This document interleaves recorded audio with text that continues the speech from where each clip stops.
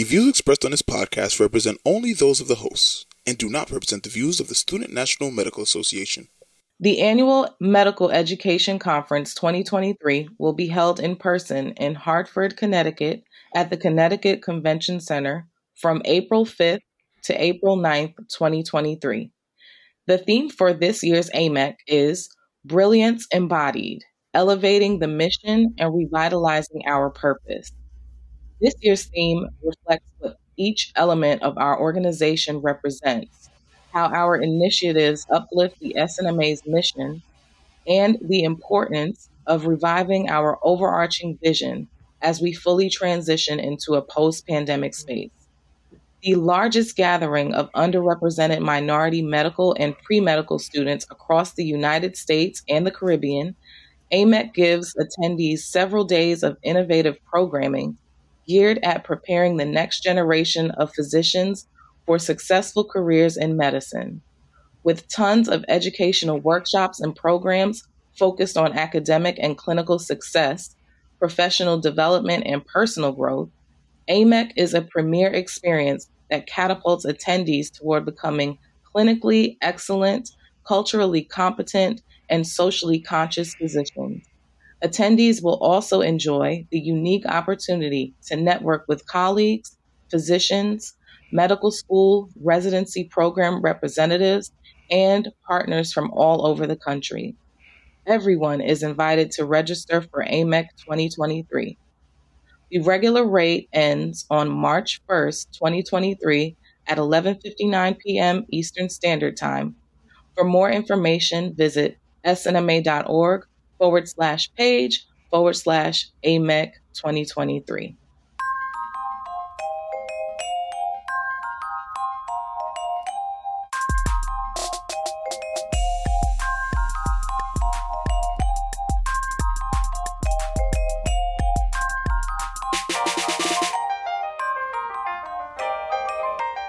Welcome to SNMA Presents the Lounge.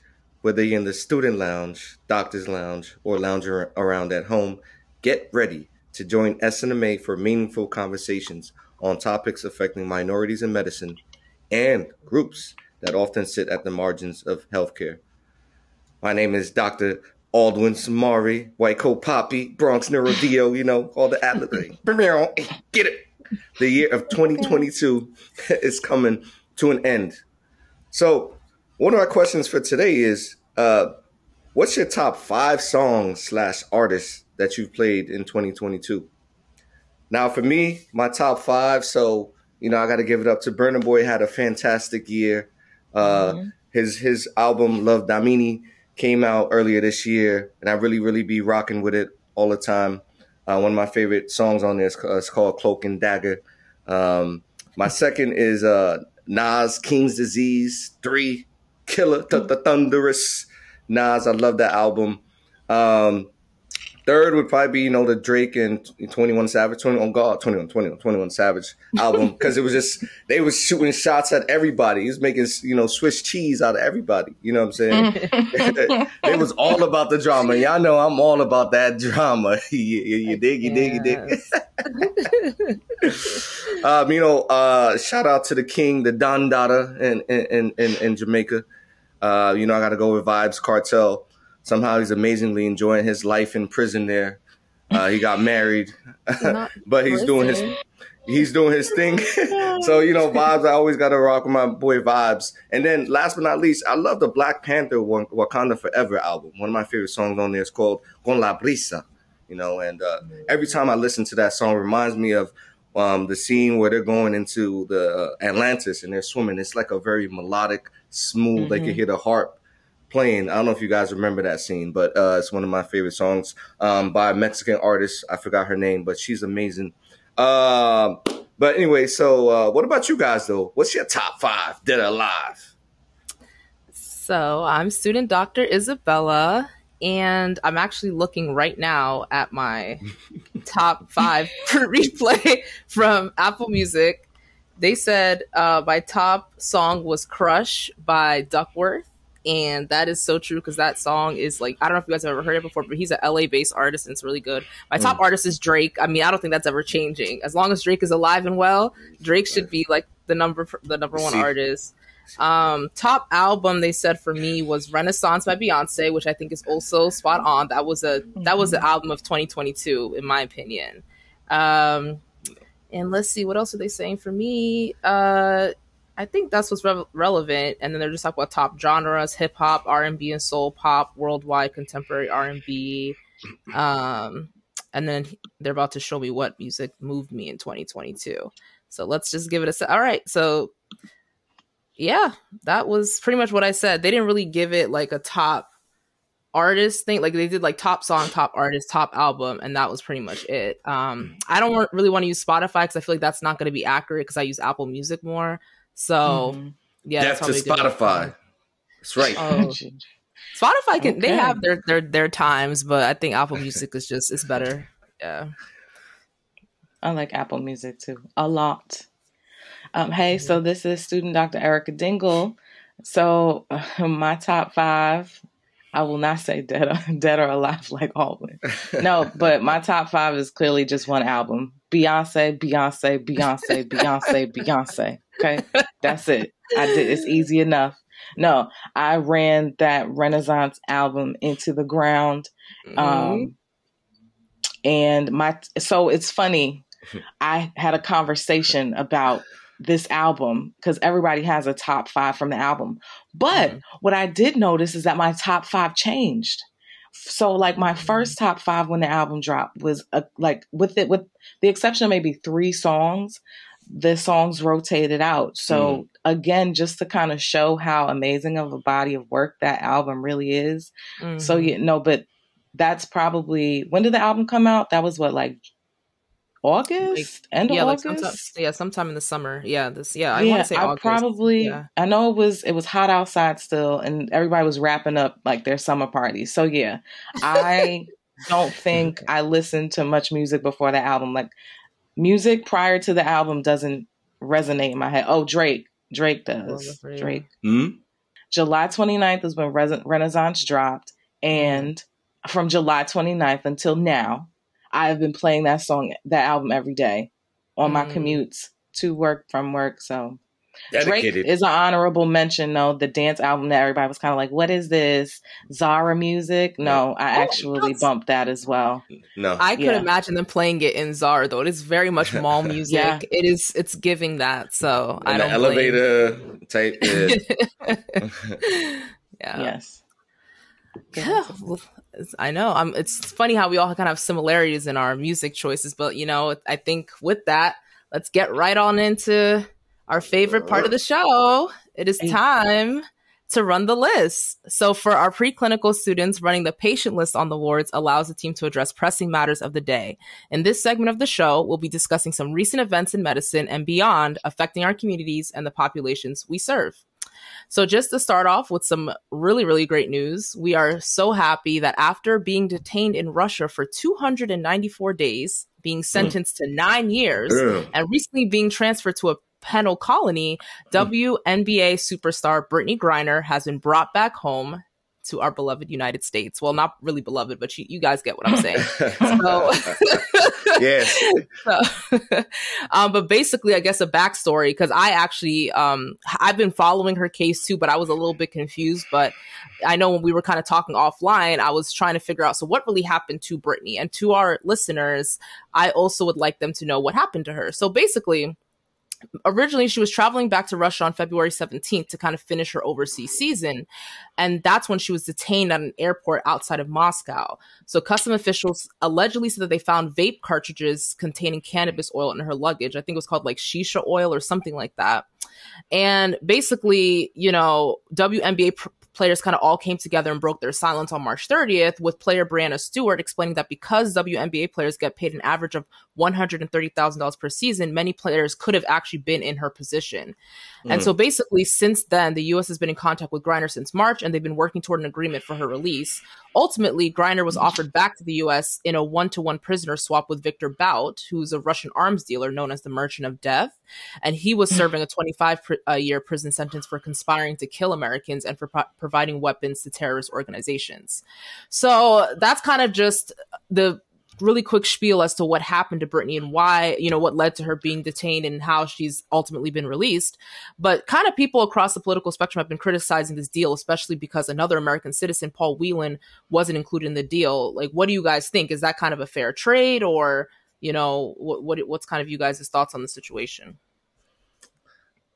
Well, I'm gonna say with this situation, I'm happy Brittney Griner has had the opportunity to come back, spend time with her beloved wife, her family, and the prison sentence, in my eye, wasn't appropriate to the actual action that she committed. Mm-hmm. But that's not neither here nor there. They have their own system in Russia, and we have our own system here. Mm-hmm. What truly amazes me, though, is that because of the publicity and the support, from the NBA players to, celebrities, if this was a case where it was, for instance, me, my mother, one of your family members, undoubtedly we would be spending those 9 years in prison. No, like, honestly speaking, and I'm not trying to take away from the fact that she did deserve to be freed. I'm trying to speak to the fact that there are other Americans that unfortunately their families may never see again. They may never even come back in the same capacity or the same state. Who knows what, torturous, unheard of things that are going on out there. Russia got the KGB. They're all for doing torturing tactics out there. And luckily, Brittney Griner seemingly looks like she's okay coming back. But I think that beyond the story in itself is the fact that, we are glamorizing the situation. Yes, she's back, and we appreciate that. But we're undermining that there's more work to do for other Americans that are being detained. And I don't think that it's fair that we neglect those people and forget about their lives just because we have a celebrity, just because we have a WNBA player and the like. So I think that we have to take an appropriate look at this from the governmental politics and whether it's fair or not. I mean, who's to say? I'm not here to judge that particular aspect, but I am here to say that there's more that we could do. If we have the energy for Brittney Griner, then we could have the same energy for other homies that's in prison over there or other detainees that are even around the world. Not everyone is Brittney Griner. Not everyone got the clout like Brittney Griner. Not everyone is making $130K like Brittney Griner and got the bread and the support of the American government and the American political system and the like. So, it's unfortunate. I'll be really tight if I was somebody else, to be honest. You know what I mean? Yeah. It's interesting, the support / people that were very like, what are y'all doing? I've seen it was very split on my timeline. And I mean, from our people, like my feed is straight up Black people for the most part. Right. And, I'm no foreign policy, foreign trade, nothing foreign expert. But in speaking with other people, the real issue a lot of folks had was the prisoner swap with Victor Bout. Because Victor Bout was like, he's bad. He was the target, or if you will, of like a major CIA initiative back in the day, because he was supplying arms to so many countries. And I say arms, like artillery, guns. So it's kind of like, y'all, he's not going back into prison as far as I'm aware. Like, he's released. He living his life. This person who, I mean, they worked years on this, is who we sent back. And he looked very stealthy and healthy walking across that tarmac. So, it's just kind of like, okay, we got back Brittney. Great. But did we just do something else that we have not seen? Eyes have not seen, ears have not heard of the repercussions of yet. Right. Facts. So, yeah, I mean, I try to remain neutral with regards to some of these issues that we face in America because, you know, no matter where you land, somebody's always going to have something to say about your opinion. But I am happy that she's home. And I do think there should be harsher laws for drug users in that sense. Like marijuana, like, come on, it's 2022. Like, right. Everybody smoke. Yeah. Like, I do. I'm not saying anybody on this podcast smokes. But. No. That, yes. Nothing said here represents the views of these, and just, we're going to say it again for everybody listening. We're talking general, right? American people, like there are pastors talking about growing marijuana nowadays. Okay. Like, right. So let's just, right. No, there are. All that to say, it's just, we got to do better with these laws so that we don't have issues like this with our people being locked up over something so frivolous. People kill people every day. Lock them up. That's facts. That's exactly. That's all.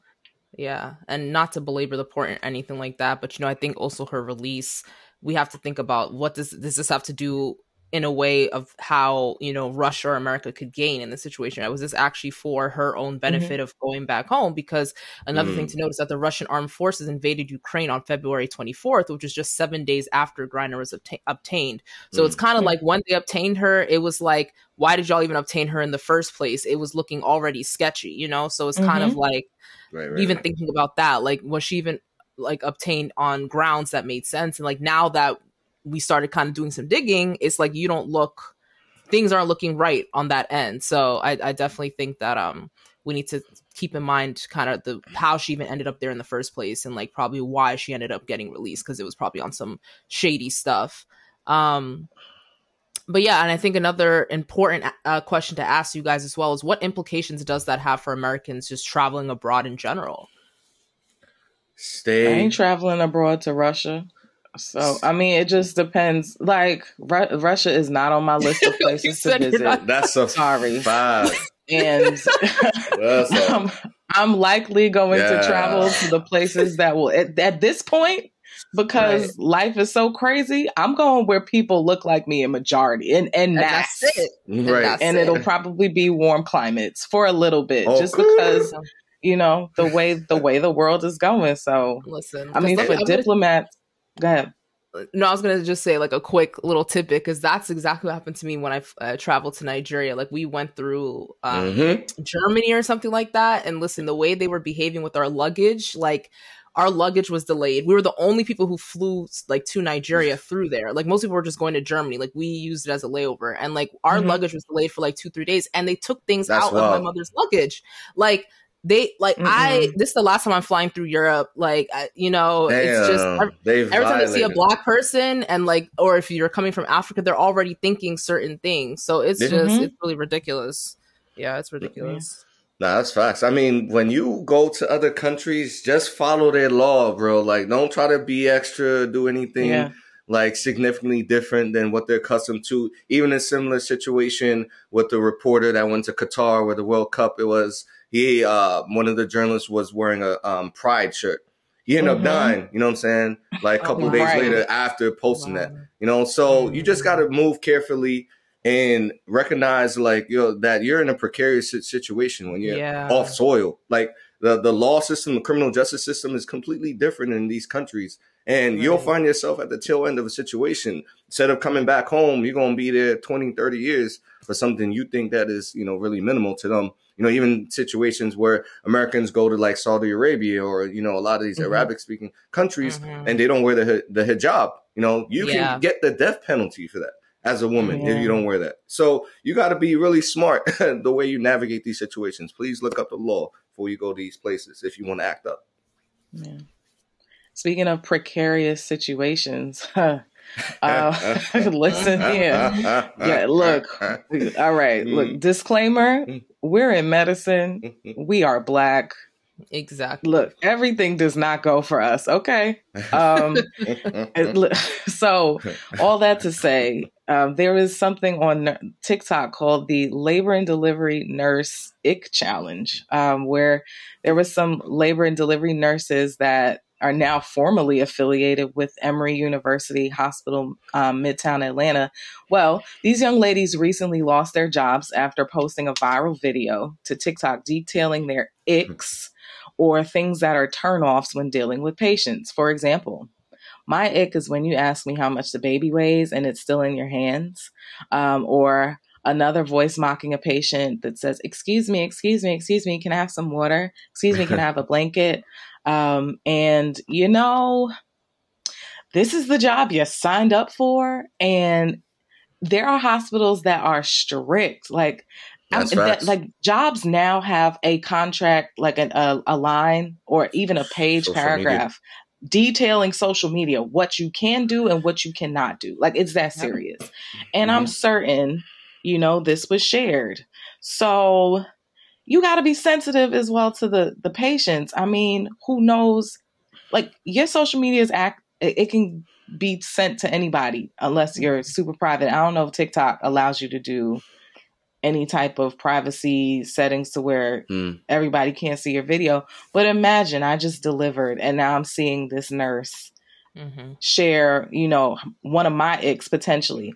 What if I have postpartum and that triggers me? You know, like, it's just, you got to be sensitive, and that we have lost such sensitivity in America. Maybe was it always gone? I don't know. I just feel like over the years, people just say, you know, I don't care. I'm gonna just act how I want to act. And it's just trash. What do y'all think about it, though? I mean, I think that this is just more collateral and more reasons why people, especially Black people, say they don't trust the health system. And then, you know, it makes me realize now, so women who go, and this is what, labor and delivery, wow. And we already have Black maternal mortality rates that are like sky high. Like this couldn't have been worse. This couldn't have been a worse situation in terms of the kind of nurses who made this because like there's already so much like horrible statistics with Black women getting pregnant and not coming out on the other side alive. Like, just to be frank with you. So if I were at a baseline, you're desensitive to my concerns if I'm coming in pregnant trying to give birth. Like, why won't I call up my doula to do a home birth at this point? It doesn't make any sense.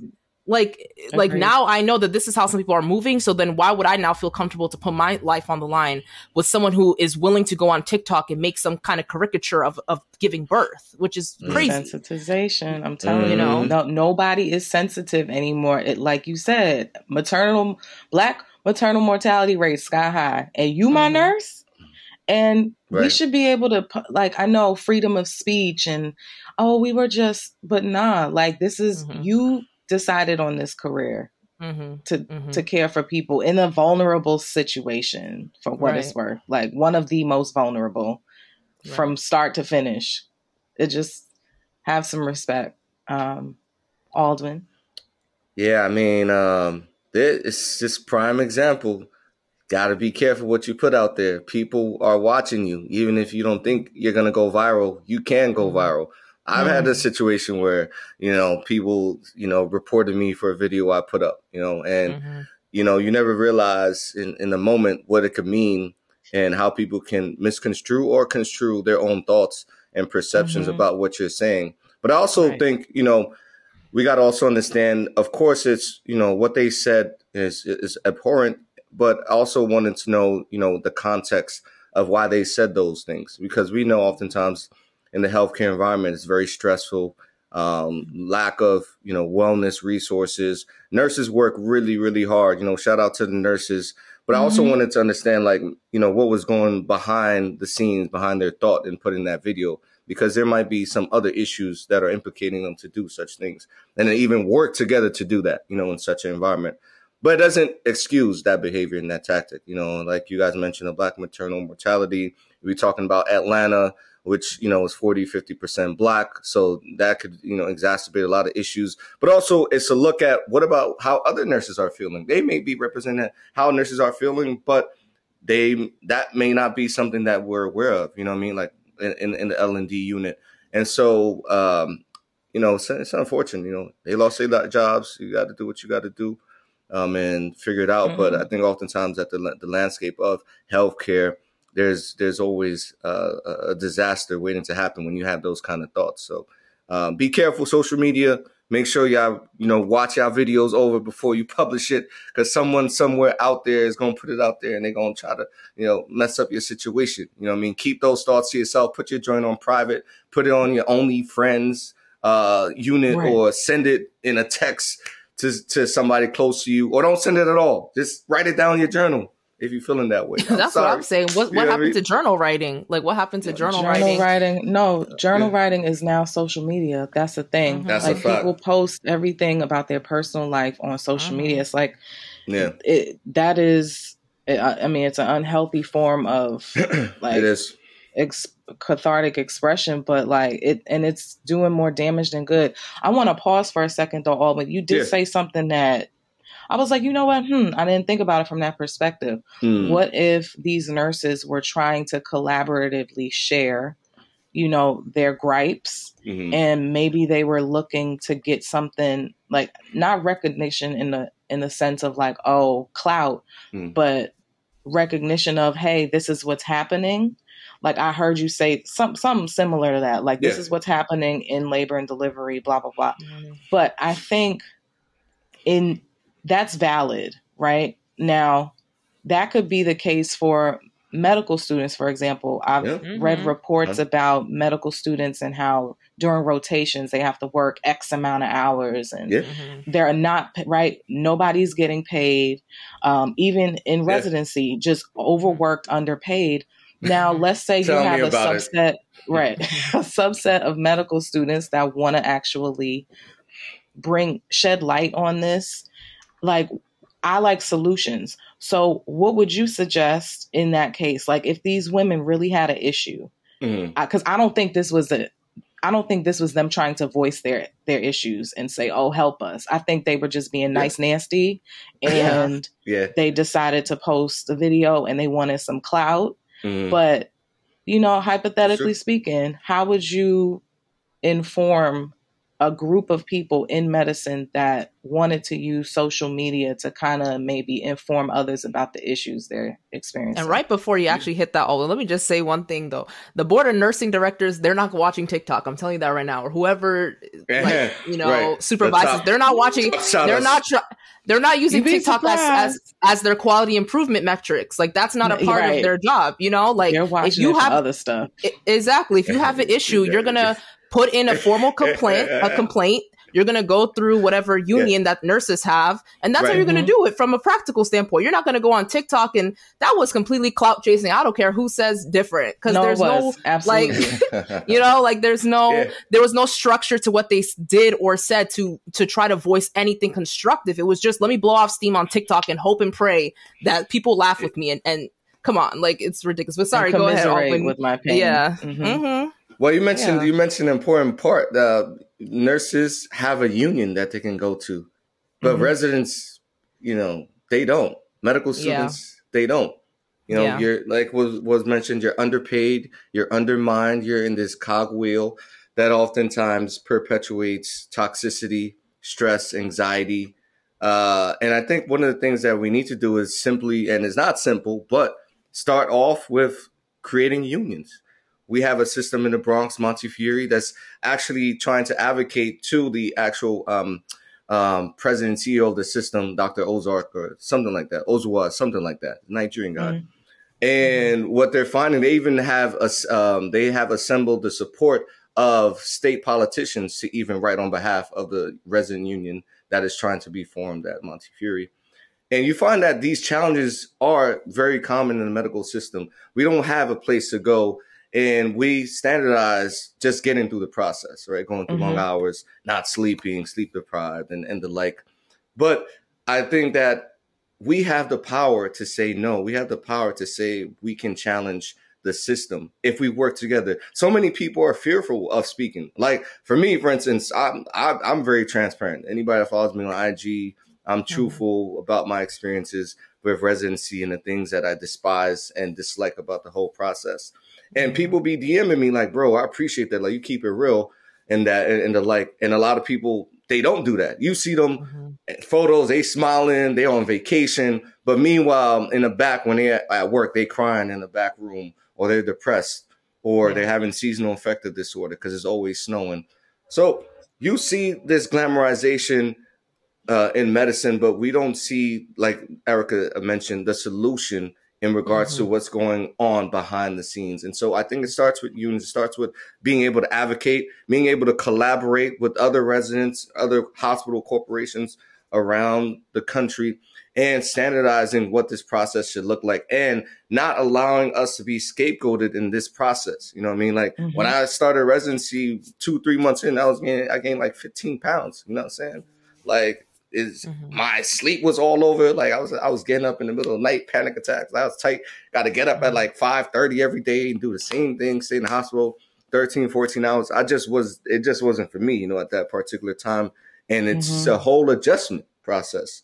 So I think, you know, creating those resources for the unions, but also creating the resources for also our residents and giving people grace, because I see it all the time. A lot of people don't give people medicine grace at all. It's like, you got to be here on 100, be on go. Like, we need to understand each other. We need to have a form of compassion for each other. And we are unable to discuss or talk about that. Like, if a doctor attending screams at you, you're supposed to take that. You know what I'm saying? No, I'm not supposed to take that. That is not appropriate. That is not what I came to medicine for. I came to help people, not to be criticized and ridiculed, berated. You know what I mean? So it's a complex issue, but I think that's kind of like where we need to start, and not being afraid and tackling this together. Good. Like it. Totally agree. And at the end of the day, the nurses have been fired. Emory put out their little, statement, and we move on and up. And at the end of the day, despite this issue, of labor and delivery nurses kind of just doing a free for all on TikTok, they cannot affect what it means to actually experience the beauty of pregnancy. And we still appreciate it when we have people that we know, love, and respect, such as Keke Palmer, who recently announced that she actually is pregnant on Saturday Night Live. And it's her first child, as we can all know, considering that this is such a big deal, with her boyfriend, Darius Jackson, the brother of Insecure star Sarunas Jackson. You guys remember the brother and the role he played? He was like one of Molly's boyfriends, the really tall guy, like the really, really, really, really tall guy. I forgot his name though on the show, but yeah, so that's his brother. But basically, while many people kind of celebrated Keke's wonderful news, there was a few backhanded comments on social media kind of suggesting that the pregnancy news would have been better if Keke was married, and that Black women seem to be the only demographic that get praised for single motherhood. So what are y'all's thoughts on that? Because that's a difficult statement to make, Live your life. Hey, let her live her life, man. Let's celebrate this Black queen and whatever decision she makes. I went on I was on YBAD, this group on Facebook. It's called Young Black American Doctor, and this guy posted about the pregnancy and said, "Is marriage an outdated institution?" And they dragged that man. Woo, if I told y'all the comments, they was he self-sacrificed on that one. But I cannot. He did. But no, like, I really love that Keke's living in her truth. She's living in her beauty, and I'd rather be in this situation. People oftentimes think, oh, she's not married, whatever the case may be. But she's in a situation where she's with a loving partner, and it's a full household. Forget the title of marriage, and you don't know what, like, her thoughts and ideations of maybe she's going to get married when the baby gets born. Like, who? That doesn't matter. That we could neglect that fact. What we can focus on is that we have a woman and a man that is going to empower their child. They're going to be active in this beautiful baby's life, and that they're going to help develop this baby into a productive citizen of the world. And so I think we should focus more on that, but also we should focus on the fact that, as we mentioned earlier, people need to mind their business. Mind yours. Live your life. Baby. You know what I mean? Keke's representation of a positive, optimistic woman and being on this earth. What is she doing to you that you got to go and, dismantle all of her positivity? Right. And we talk about Black women in the media. We got to uplift them. We're not doing that enough. And this is a prime example. When a woman is proclaiming her happiness, we're taking away from that. And that's a no-no. You know what I mean? Like, we need to help bring this queen to the level and the standard that our community needs to see. And I feel so ashamed that we continue to see this, commonly over and over and over again. So shout out to Kiki. I'm very happy for her and, her boyfriend. And I look forward to, seeing what pops off for them in the future in regards to this. So what y'all think? I'm happy for her, of course. Yeah. She's like, well, for me and my generation. No, I'm joking. It feels like a niece. Oh, your niece is having a baby. Oh, baby Kiki with a baby. So there's that. Also, right. Whenever I do that deep guttural exhale. This is why it's a podcast. Yeah. We got to hear all opinions and sides of it. I feel like at some point, either in college or like right before you graduate, everyone in the U.S. needs to take a class on what marriage is in the United States. And I even want them to maybe not necessarily actually fake marry people in the class, but like make them go through a divorce proceeding and what all goes into that. Because everybody is talking about marriage. Marriage is a business contract. At the end of the day, that's like, true.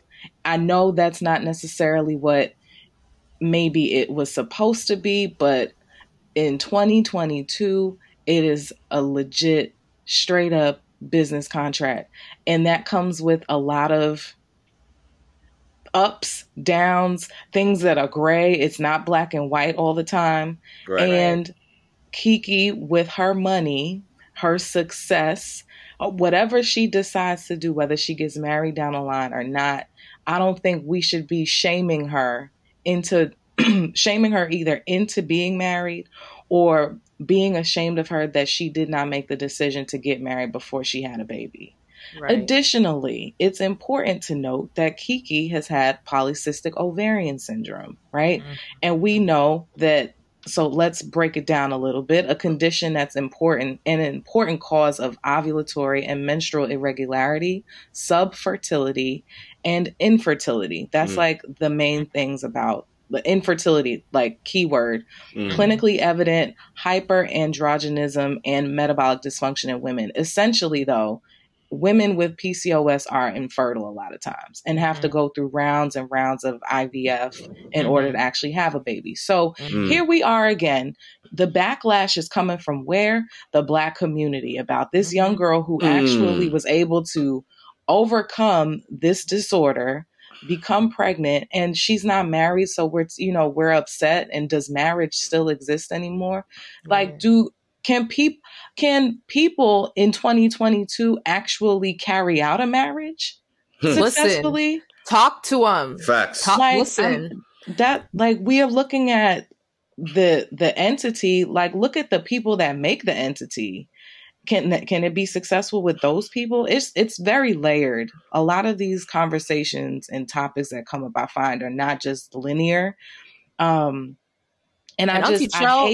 Sorry, go ahead. Go ahead. No, Auntie Shell. I was gonna say Auntie Shell Obama. She's already been telling us, like, these kids of today. Let me not say kids. I'm kids of today, but this generation cannot handle a marriage, because she literally talked about basically hating her husband for 10 years. Mr. Barack Obama. She basically hated this man for 10 years. And it was during the time of child rearing that occurred, which is usually the most vulnerable time in a marriage. So can these people who are opening up their mouth up and wide saying, "Oh, you need to be married first," can you even handle it? Like, that's really the gag. Like, because most of the time it's not a walk in the park. It's not, holding hands, honeymoon phase forever. You have to deal with some real adult issues on top of having kids. So like, what you're getting to is a very important point.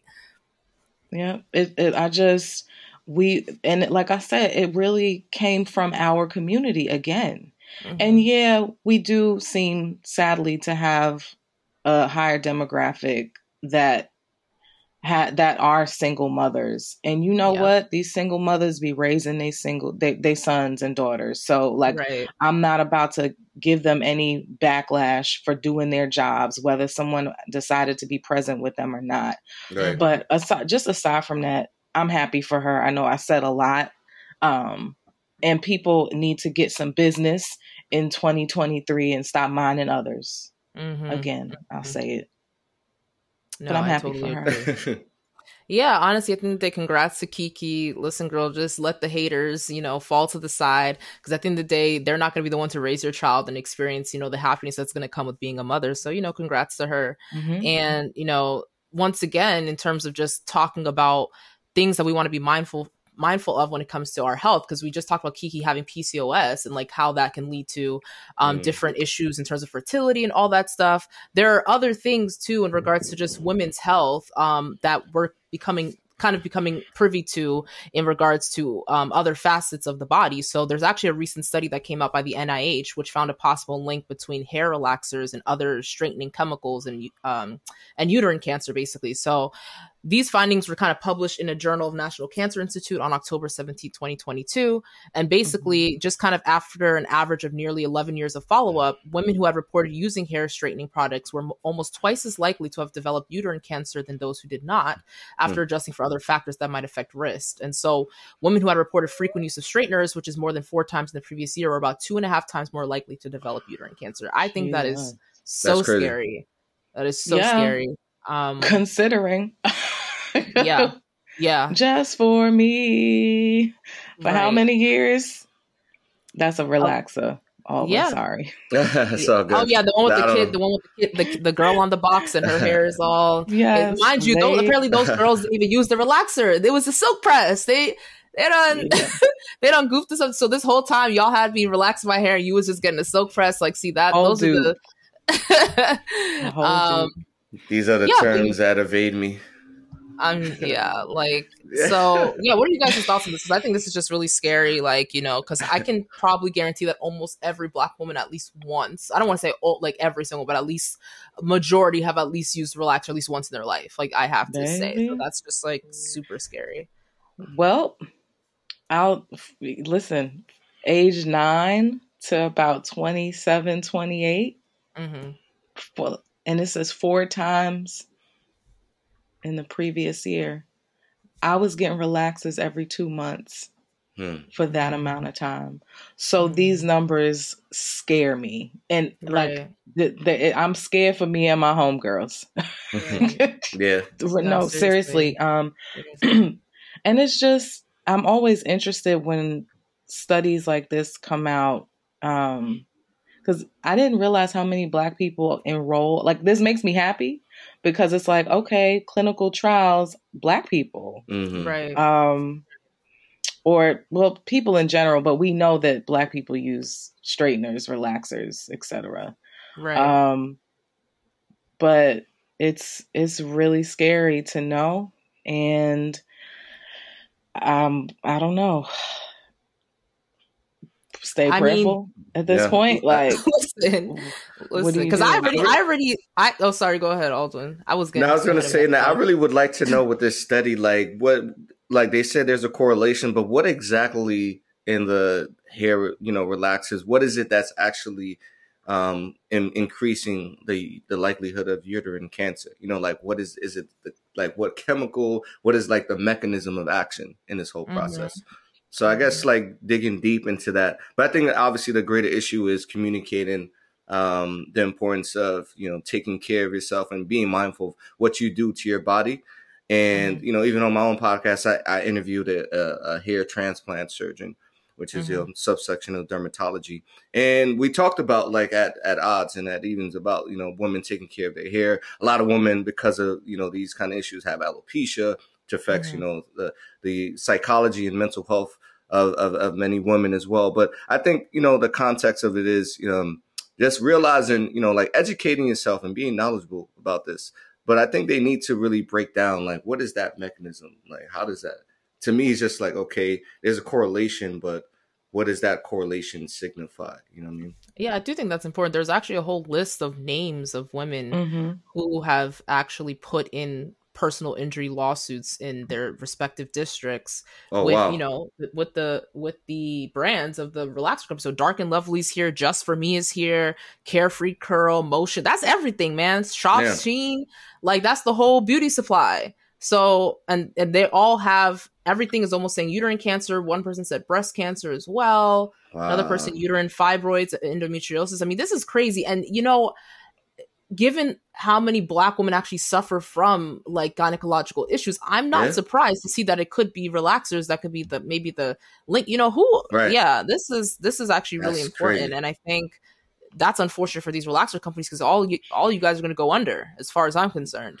They're going to be paying, it's going to be billions. We're not going to see them. They're not going to be on the shelves anymore. I'm going to walk into the beauty supply and they're all going to be gone. It's going to be replaced by... I'm about to get a hair relaxer and get my check. Yeah. I'm done. All right, now you're doing too much. Look, I actually have a story that ties into this, and it's interesting and crazy. My aunt and I were talking recently about just the natural hair movement, how it's progressed, right? Yeah. And how now our natural hair, whether you have legit like 1C, 1B, or 2 whatever curls, and not like the loose curls versus the tight curls. Right. Like everybody's hair is now being considered curls, right? Right. Back in the day, that wasn't the case. And she was telling me about a temp worker that, where her old job, she used to work for Ernst & Young. They would make sure, like when they hired people to work the front desk, that they looked like sleek. Mm-hmm. You couldn't have Bantu knots, for example. Somebody came in with Bantu knots, very professional woman, but another Black woman sent her home, called the temp agency like she's not professional enough to work here. Mm-hmm. And then the next day in comes somebody with slick back hair. So these relaxers were almost like pushed on us to an extent. Right. For the sake of professional look. Right. Because I mean, it really, like, I used to get my hair straightened for an interview or for a big event. It was because my natural hair state couldn't have been professional, right? That wasn't good enough for a job interview or to land a position. So it's interesting, like now the perpetuation of this professional aspect of our grooming, if you will, being linked to this, like, all along we were just trying to look our best. And where did that even stem from? Like, where did the idea that straight hair was professional come from? And now we're suffering for it after just trying to make ourselves fit the mold for so long.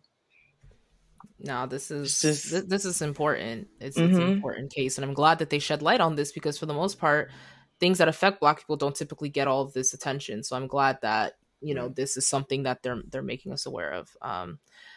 But kind of staying on that point of just making awareness to different health issues, this is actually World's AIDS Day / HIV AIDS awareness. So founded in 1988, World's AIDS Day was the first ever international day for global health. Every year, United Nations agencies, governments, and civil society join together to campaign around specific themes related to HIV. Awareness raising activities take place around the globe. And, I'm not sure how useful it is kind of for us to go into the whole background of HIV AIDS. So we all know when we hear the word HIV AIDS, it's always a negative kind of connotation, right? I mean, AIDS is pretty much just a late stage manifestation of HIV. And it basically just makes a person more vulnerable to receiving common infections as well as other infections that a regular person otherwise wouldn't have if they weren't immunocompromised from that standpoint.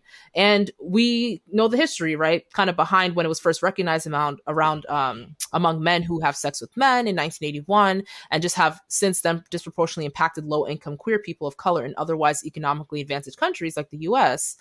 And also in sub-Saharan Africa, like 60% of the world's population is actually living with HIV.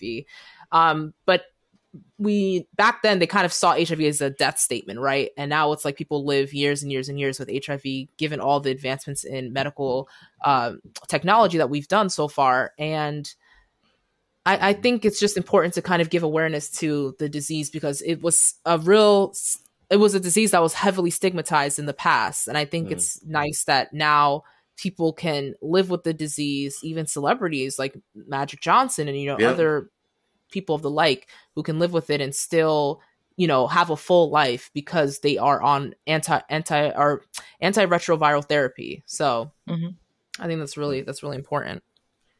I remember in my second year of med school.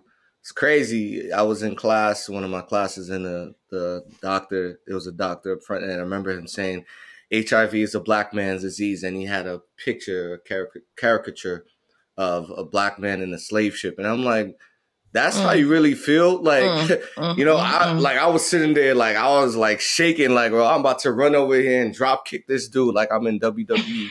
You know what I mean? Like, we actually went and reported it. Me and several of the other black students in my class at the time. Mm-hmm. But I'm saying that to say, like, that is the perception of what HIV and AIDS represents, right? The standard, like, there's a model. Oh, yeah, that's a black person's disease. But no, the reality is that it affects everybody. You could, everybody could get it. You know what I'm saying? Mm-hmm. So engaging in protective sexual practices is important. Yes, 60% of the people that have it are in sub-Saharan Africa, but there's 40% of people also that it does not include, which includes, the rest of the population as well. But also, I wanted to talk about, I was on my infectious disease rotation a couple months ago, and speaking to the fact that people are living longer. I had a patient who was diagnosed with HIV/AIDS in like the late 80s, you know what I'm saying, or mid 80s, and he's still living at the age of 60 something years old. And now there's over 30 drugs that have been marketed for HIV and AIDS that are currently active. And now people thought initially, like, the last 10, 15, 20 years, people would have to take 6, 7, different pills at a time. Now you could take 1 or 2 pills as well. And they're all also working on injectables as well in the market as well. So things are significantly improving. Now, I'm not saying, just go all out, because there's medications that could, help prevent the progression of HIV and AIDS. Like, don't be wilding out here. You know what I mean? Still protect yourself. But the fact of the matter is that even if you don't, and we're seeing all of these commercials and the like, that there are options for you to be able to live a very full and long life in this process. So, I think it's amazing, what the UN and all of these organizations are doing to bring the awareness to this and really be able to combat this disease and create an optimistic outlook on this. You know what I mean? Right. Agreed. Yeah. So happy AIDS World, AIDS awareness / HIV awareness day. And yeah, like, I think let's transition though back. We've kind of been in a medical headspace for some time now, right now on the podcast. So we got to kind of circle back to media and what's going on from that standpoint. But there's actually been a lot of transitions right now in just Black media in general. Trevor Noah from The Daily Show actually just left his hosting position on a late night talk show, and as well as Angela Yee, who left The Breakfast Club. So it's kind of just some transitions we've been having so far. And yeah, like, I wonder kind of what's causing the shift. Why, maybe people want new opportunities, or just kind of tired of same old what they've been doing for years. They just want to try something new in their life. I think it's interesting that 2 kind of very notable talk show hosts just left, their positions. So anyways. Oh yeah. Angela's getting her own show, right? I think it's called Way Up. Okay. Way Up with Angela Yee. And I mean, she's been with them for a while. So yeah, it was serious. I know Power 105.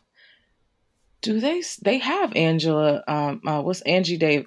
Wait, Angie Martinez. I couldn't think of her name. Jesus, that's terrible. Angie Martinez, who was at High 97 and was like their prominent and probably solo host for years. The voice of New York, not even self-proclaimed. Like, she really was for years. And then she went over to Power 105.1. So maybe they're just trying to grow their female presence with regards to, having these time slots and solo shows. So, I mean, a good move for her. And I think, honestly, The Breakfast Club, like, she contributed, but I feel like I would like to see her, expand into her own space and talk about the things that she maybe would want to talk about more, and Right. You know, we get to see more of just Angela. So I'm excited about that. And then with Trevor Noah, I mean, man, like these shows, I think with a lot of these shows as well, and I'll say this for Angela too, like it's best to get out before like, you know, you're, well, one, forced to go out, you know, to bow out. I think just bow out gracefully. Like you always want people to crave more, right? Yeah. Right. Like every show that has ended, like sitcom or whatever, it's like, oh my gosh, y'all are ending. Yeah. And, you know, they could have given us way more seasons, but what about the time when if the time comes and it's like, oh, that show is still on, like you never want to be just the has-been. So Right. I think it's cool that he made his exit. I watched the show. It was really, really nice to see him give flowers where the flowers were due to the people who brought him on. Trevor Noah was just, he was really pivotal in a lot of these conversations that we've had over the last few years about race relations, Black lives mattering, you know, and everything. And I do want to mention that he honored Black women. Like he said, you know, if you truly want to learn about America, talk to Black women because they don't have the option to mess around and find out, essentially. Right.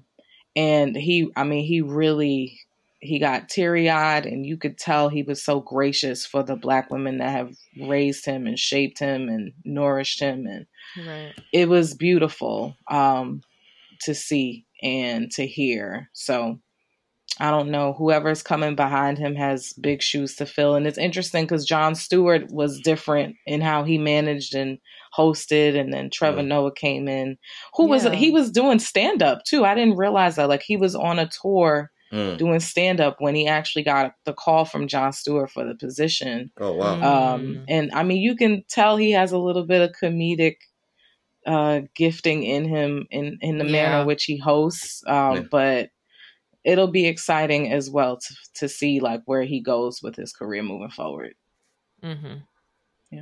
Yeah, I think for both of them, you know, it's important. Sometimes you just phase out of certain positions, and I want to celebrate both of them for taking that initiative and taking that challenge to say, you know, I've matured and I've learned from this experience, and there's another direction that I want to grow in, and also there might be a bigger bag on the other end of that too, right?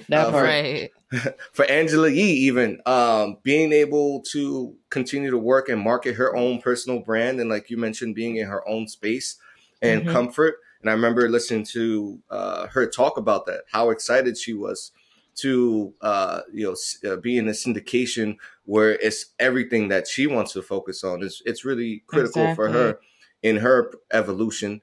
And for Trevor Noah, I think he's done a tremendous job of, you know, continuing to be truthful and be like honest and not afraid to talk about the topics that we sometimes question or are afraid to touch or are taboo.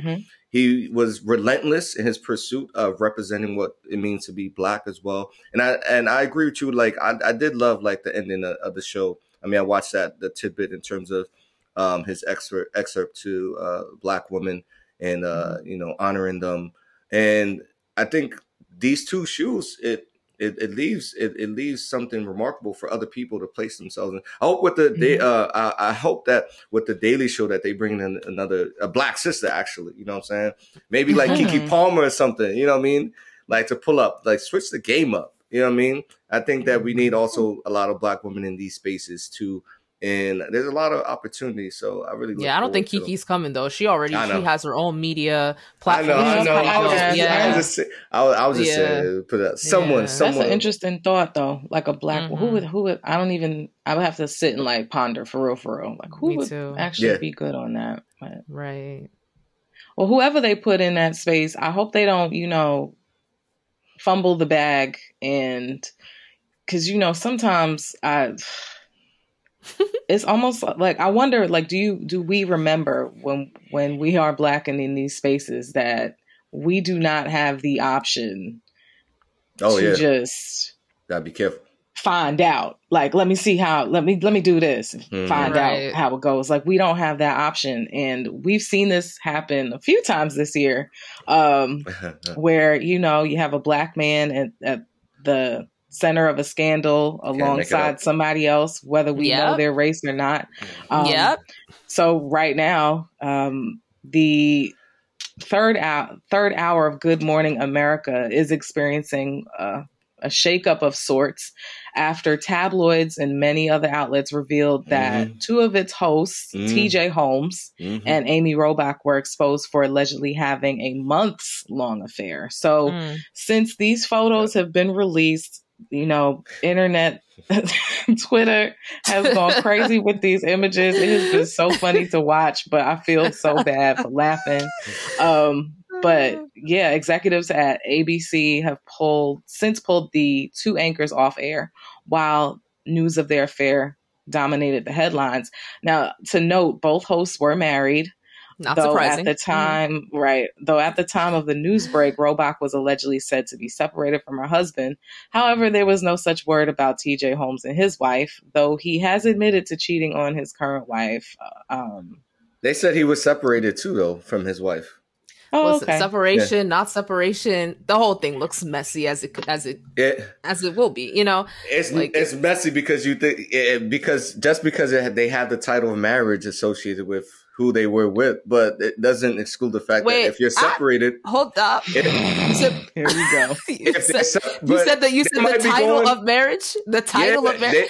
They might be getting divorced. They might be undergoing that, but they're not living together. They're not with that individual. So Aldwin, these people were out here like plain daylight. Plain daylight, didn't even care. Like holding hands, going on secret trips. Like I think also at some point he had something of hers on air. Like there was not even a trying to be discreet with it. It doesn't matter whether there was the worst marriage of life. If you don't want to be with the person, you break up with the person, clean cut, and you know that you can do what you want. But when you do these things, you embarrass families. Families. Who's to say that he didn't do that though? We don't know if they clean cut. Why'd they get fired then? If it's not a situation, then why is it a situation? Well, you understand what I'm saying? They're still married, like they're legally married, but they're separated, which means they're not in the same house. We don't know. We don't know if homeboy is separated though. We only know that the white lady is separated.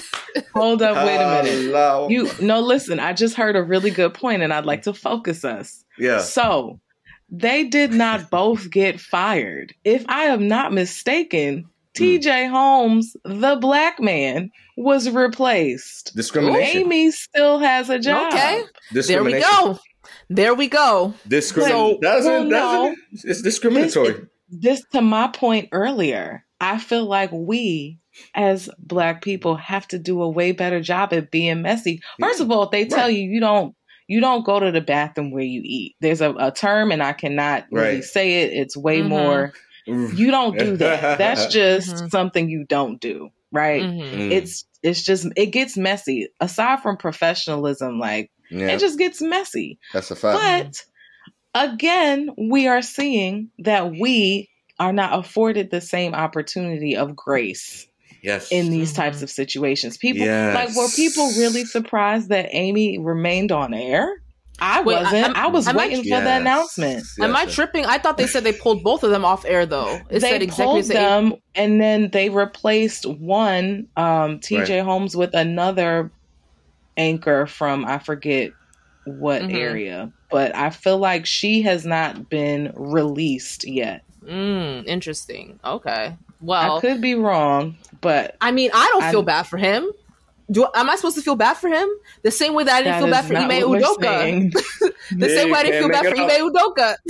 Like it's grown adults. It's grown adults making decisions for themselves. You know that as a Black person, you're entering a relationship outside of your marital vows. You know that. And she knew that too. Agreed. At the end of the day, you also know where your place is in society as a Black man, what you can and can't do. So then why am I going to sit here and sympathize with you when you had, you know what the circumstances are? No one needs to tell you that, So it's kind of like... Yeah. We need to give these people grace. I don't feel bad for him. I don't feel bad for him. You made your bed, now lie in it. But I just think it's funny is my point. Like, it's just, we're always shocked by, okay, this is what happens. Well, no, like no grace will be extended. And I don't think he deserved any grace in this case. I think, like I said, we don't know what the true scenario is. Like, listen, Mr. Like, Mr. Aldi. Yo, y'all don't know like what the agreement was with him and his wife though. At the end of the day, like we don't need to know it. We don't need to know that he was fired.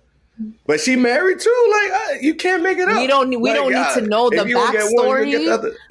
We don't need to know the backstory. We know what we know. Always context to every situation. No. What we know is that both parties were married and that only one person allegedly separated. The other person may or may not have separated. That's all we know. So regardless, we know that they weren't single people. That's just kind of, I mean, maybe she can argue that she was single since she was separated, but like we don't know for a fact if he was single. That's what makes this a tricky situation. You know, like, okay, if you're single, no one's going to be putting their eye on what you're doing in your life, but you're literally on air. Like you are literally representing Good Morning America. You think they want to have hosts?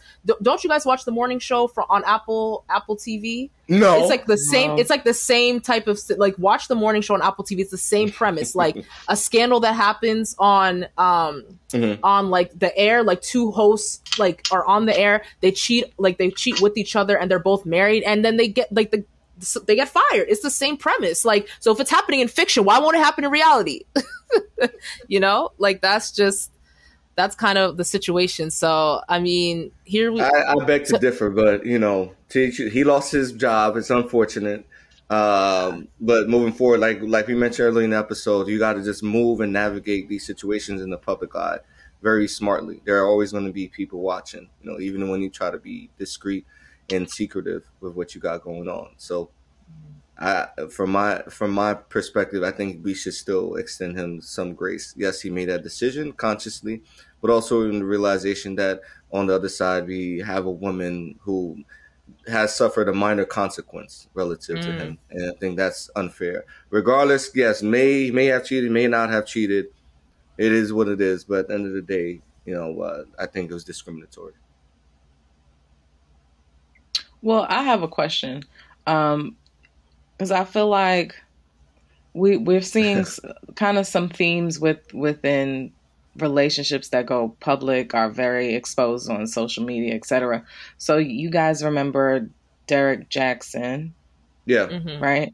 Okay. Yep. So Derek Jackson and his wife that, you know, did that video sitting next to each other, holding hands. So they're now getting a divorce. I believe the divorce, I did not realize that they were getting a divorce for this reason. I thought they were getting a divorce, but apparently blogger Tasha K exposed him for being with another woman at a Miami event. And bigger than that, this comes a few weeks after Miss Danae posted a video to her social media. Did y'all see it?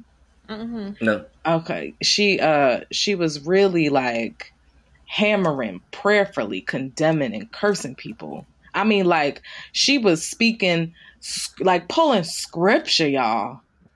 And like I actually was like, oh no, I can't watch any more of this, because it made me feel like, you know, your spirit kind of feels like, oh no, and I'm not even talking about y'all in a bad way. I don't care about you guys for what it's worth. But weeks after, she was condemning publicly and cursing people who had negative things to say about their marriage. They're getting a divorce. And now they're getting divorced. Yep. Typical line of events. And I wanna ask Aldwin though, because I feel like a lot of men either banged with or did not bang with Derek Jackson. So like, which side? Were you like one of the people that did not bang with him? No. You sure you want to ask Aldwin? Hey, okay. Oh, no, yes, I am. I'm just playing. I'm She coming at me today. I like it. Spicy. Ooh la la. We always want to hear. We always want to hear what you have to say, Dr. Aldi. You got you. I never always said spicy. It makes me laugh. But yeah, so you didn't bang with him? No, I didn't bang with him at all. Okay. So that I guess with this situation, he's the standard of a hypocrite.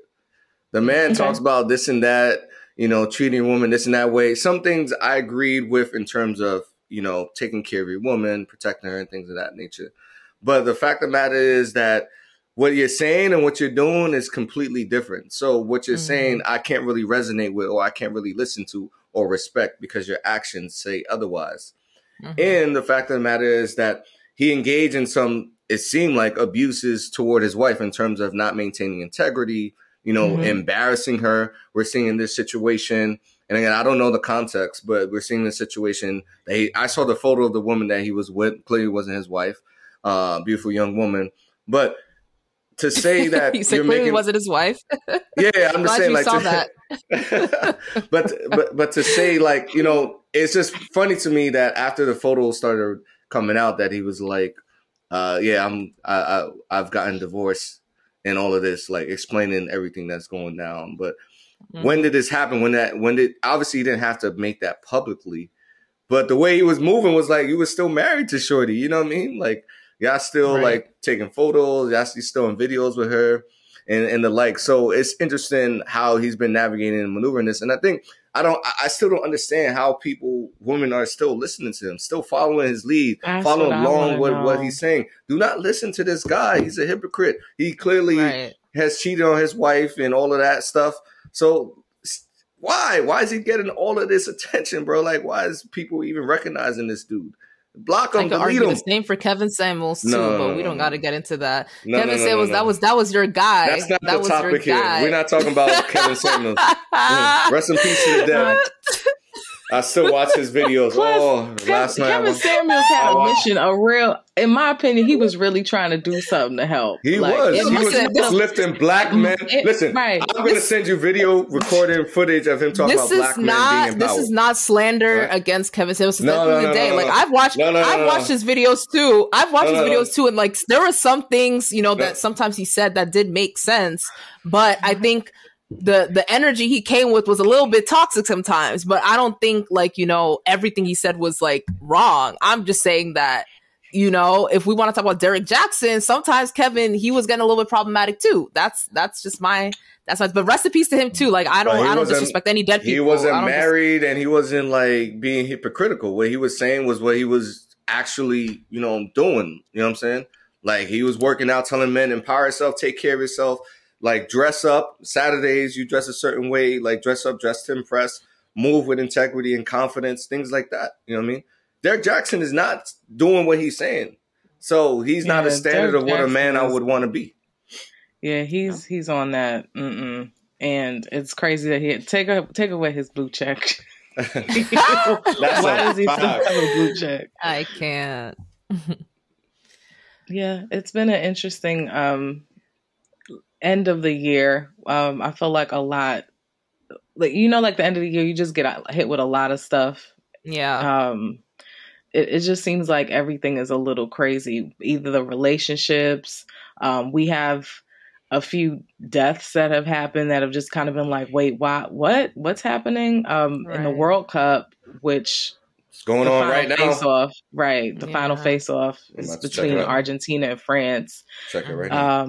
Today, right? Right. So I think everybody's been watching though and discussing favorite teams, players, etc. But to note, there was a reporter, we mentioned him earlier. He's been reporting for the World Cup for a lot of years. I don't remember exactly when he started, but Grant Wall, he was 48 years old.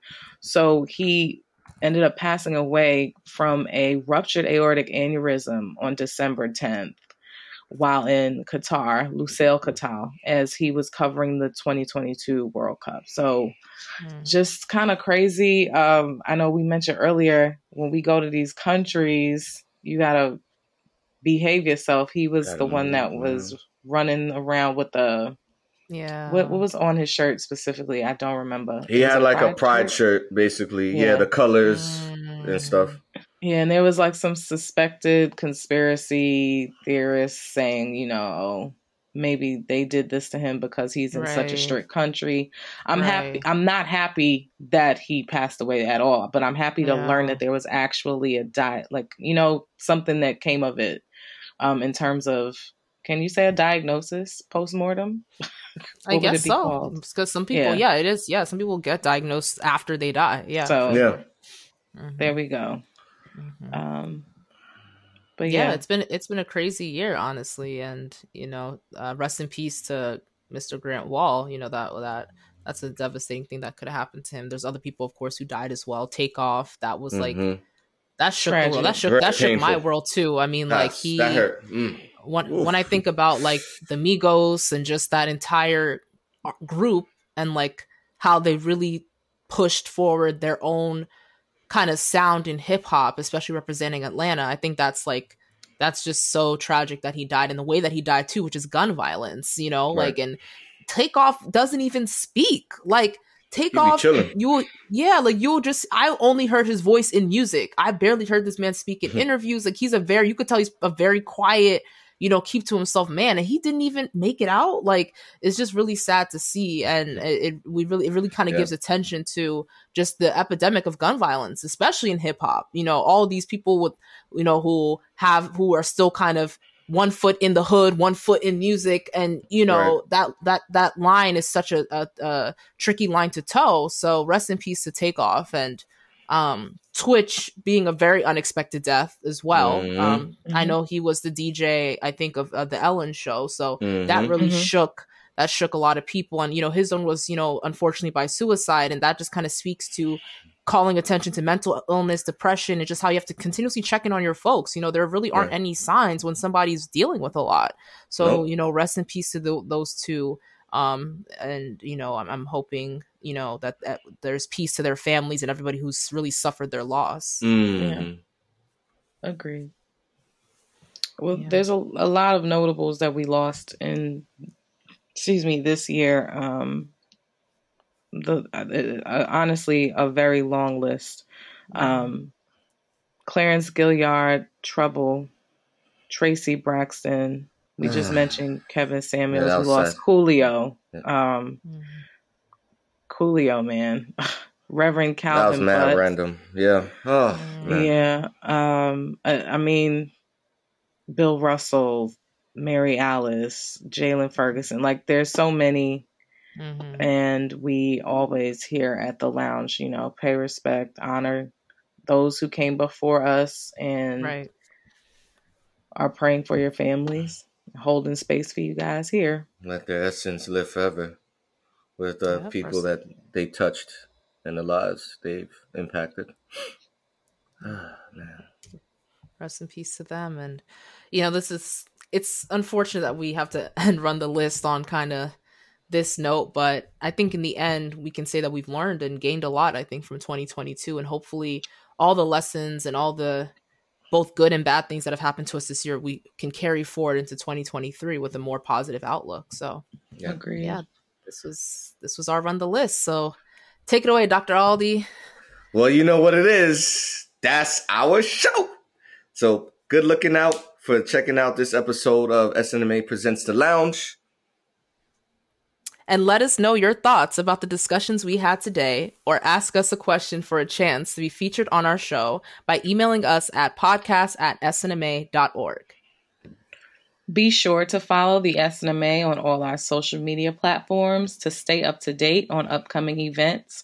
Be safe, be happy, be merry, and we'll see you in 2023. Bye, guys. Deuces.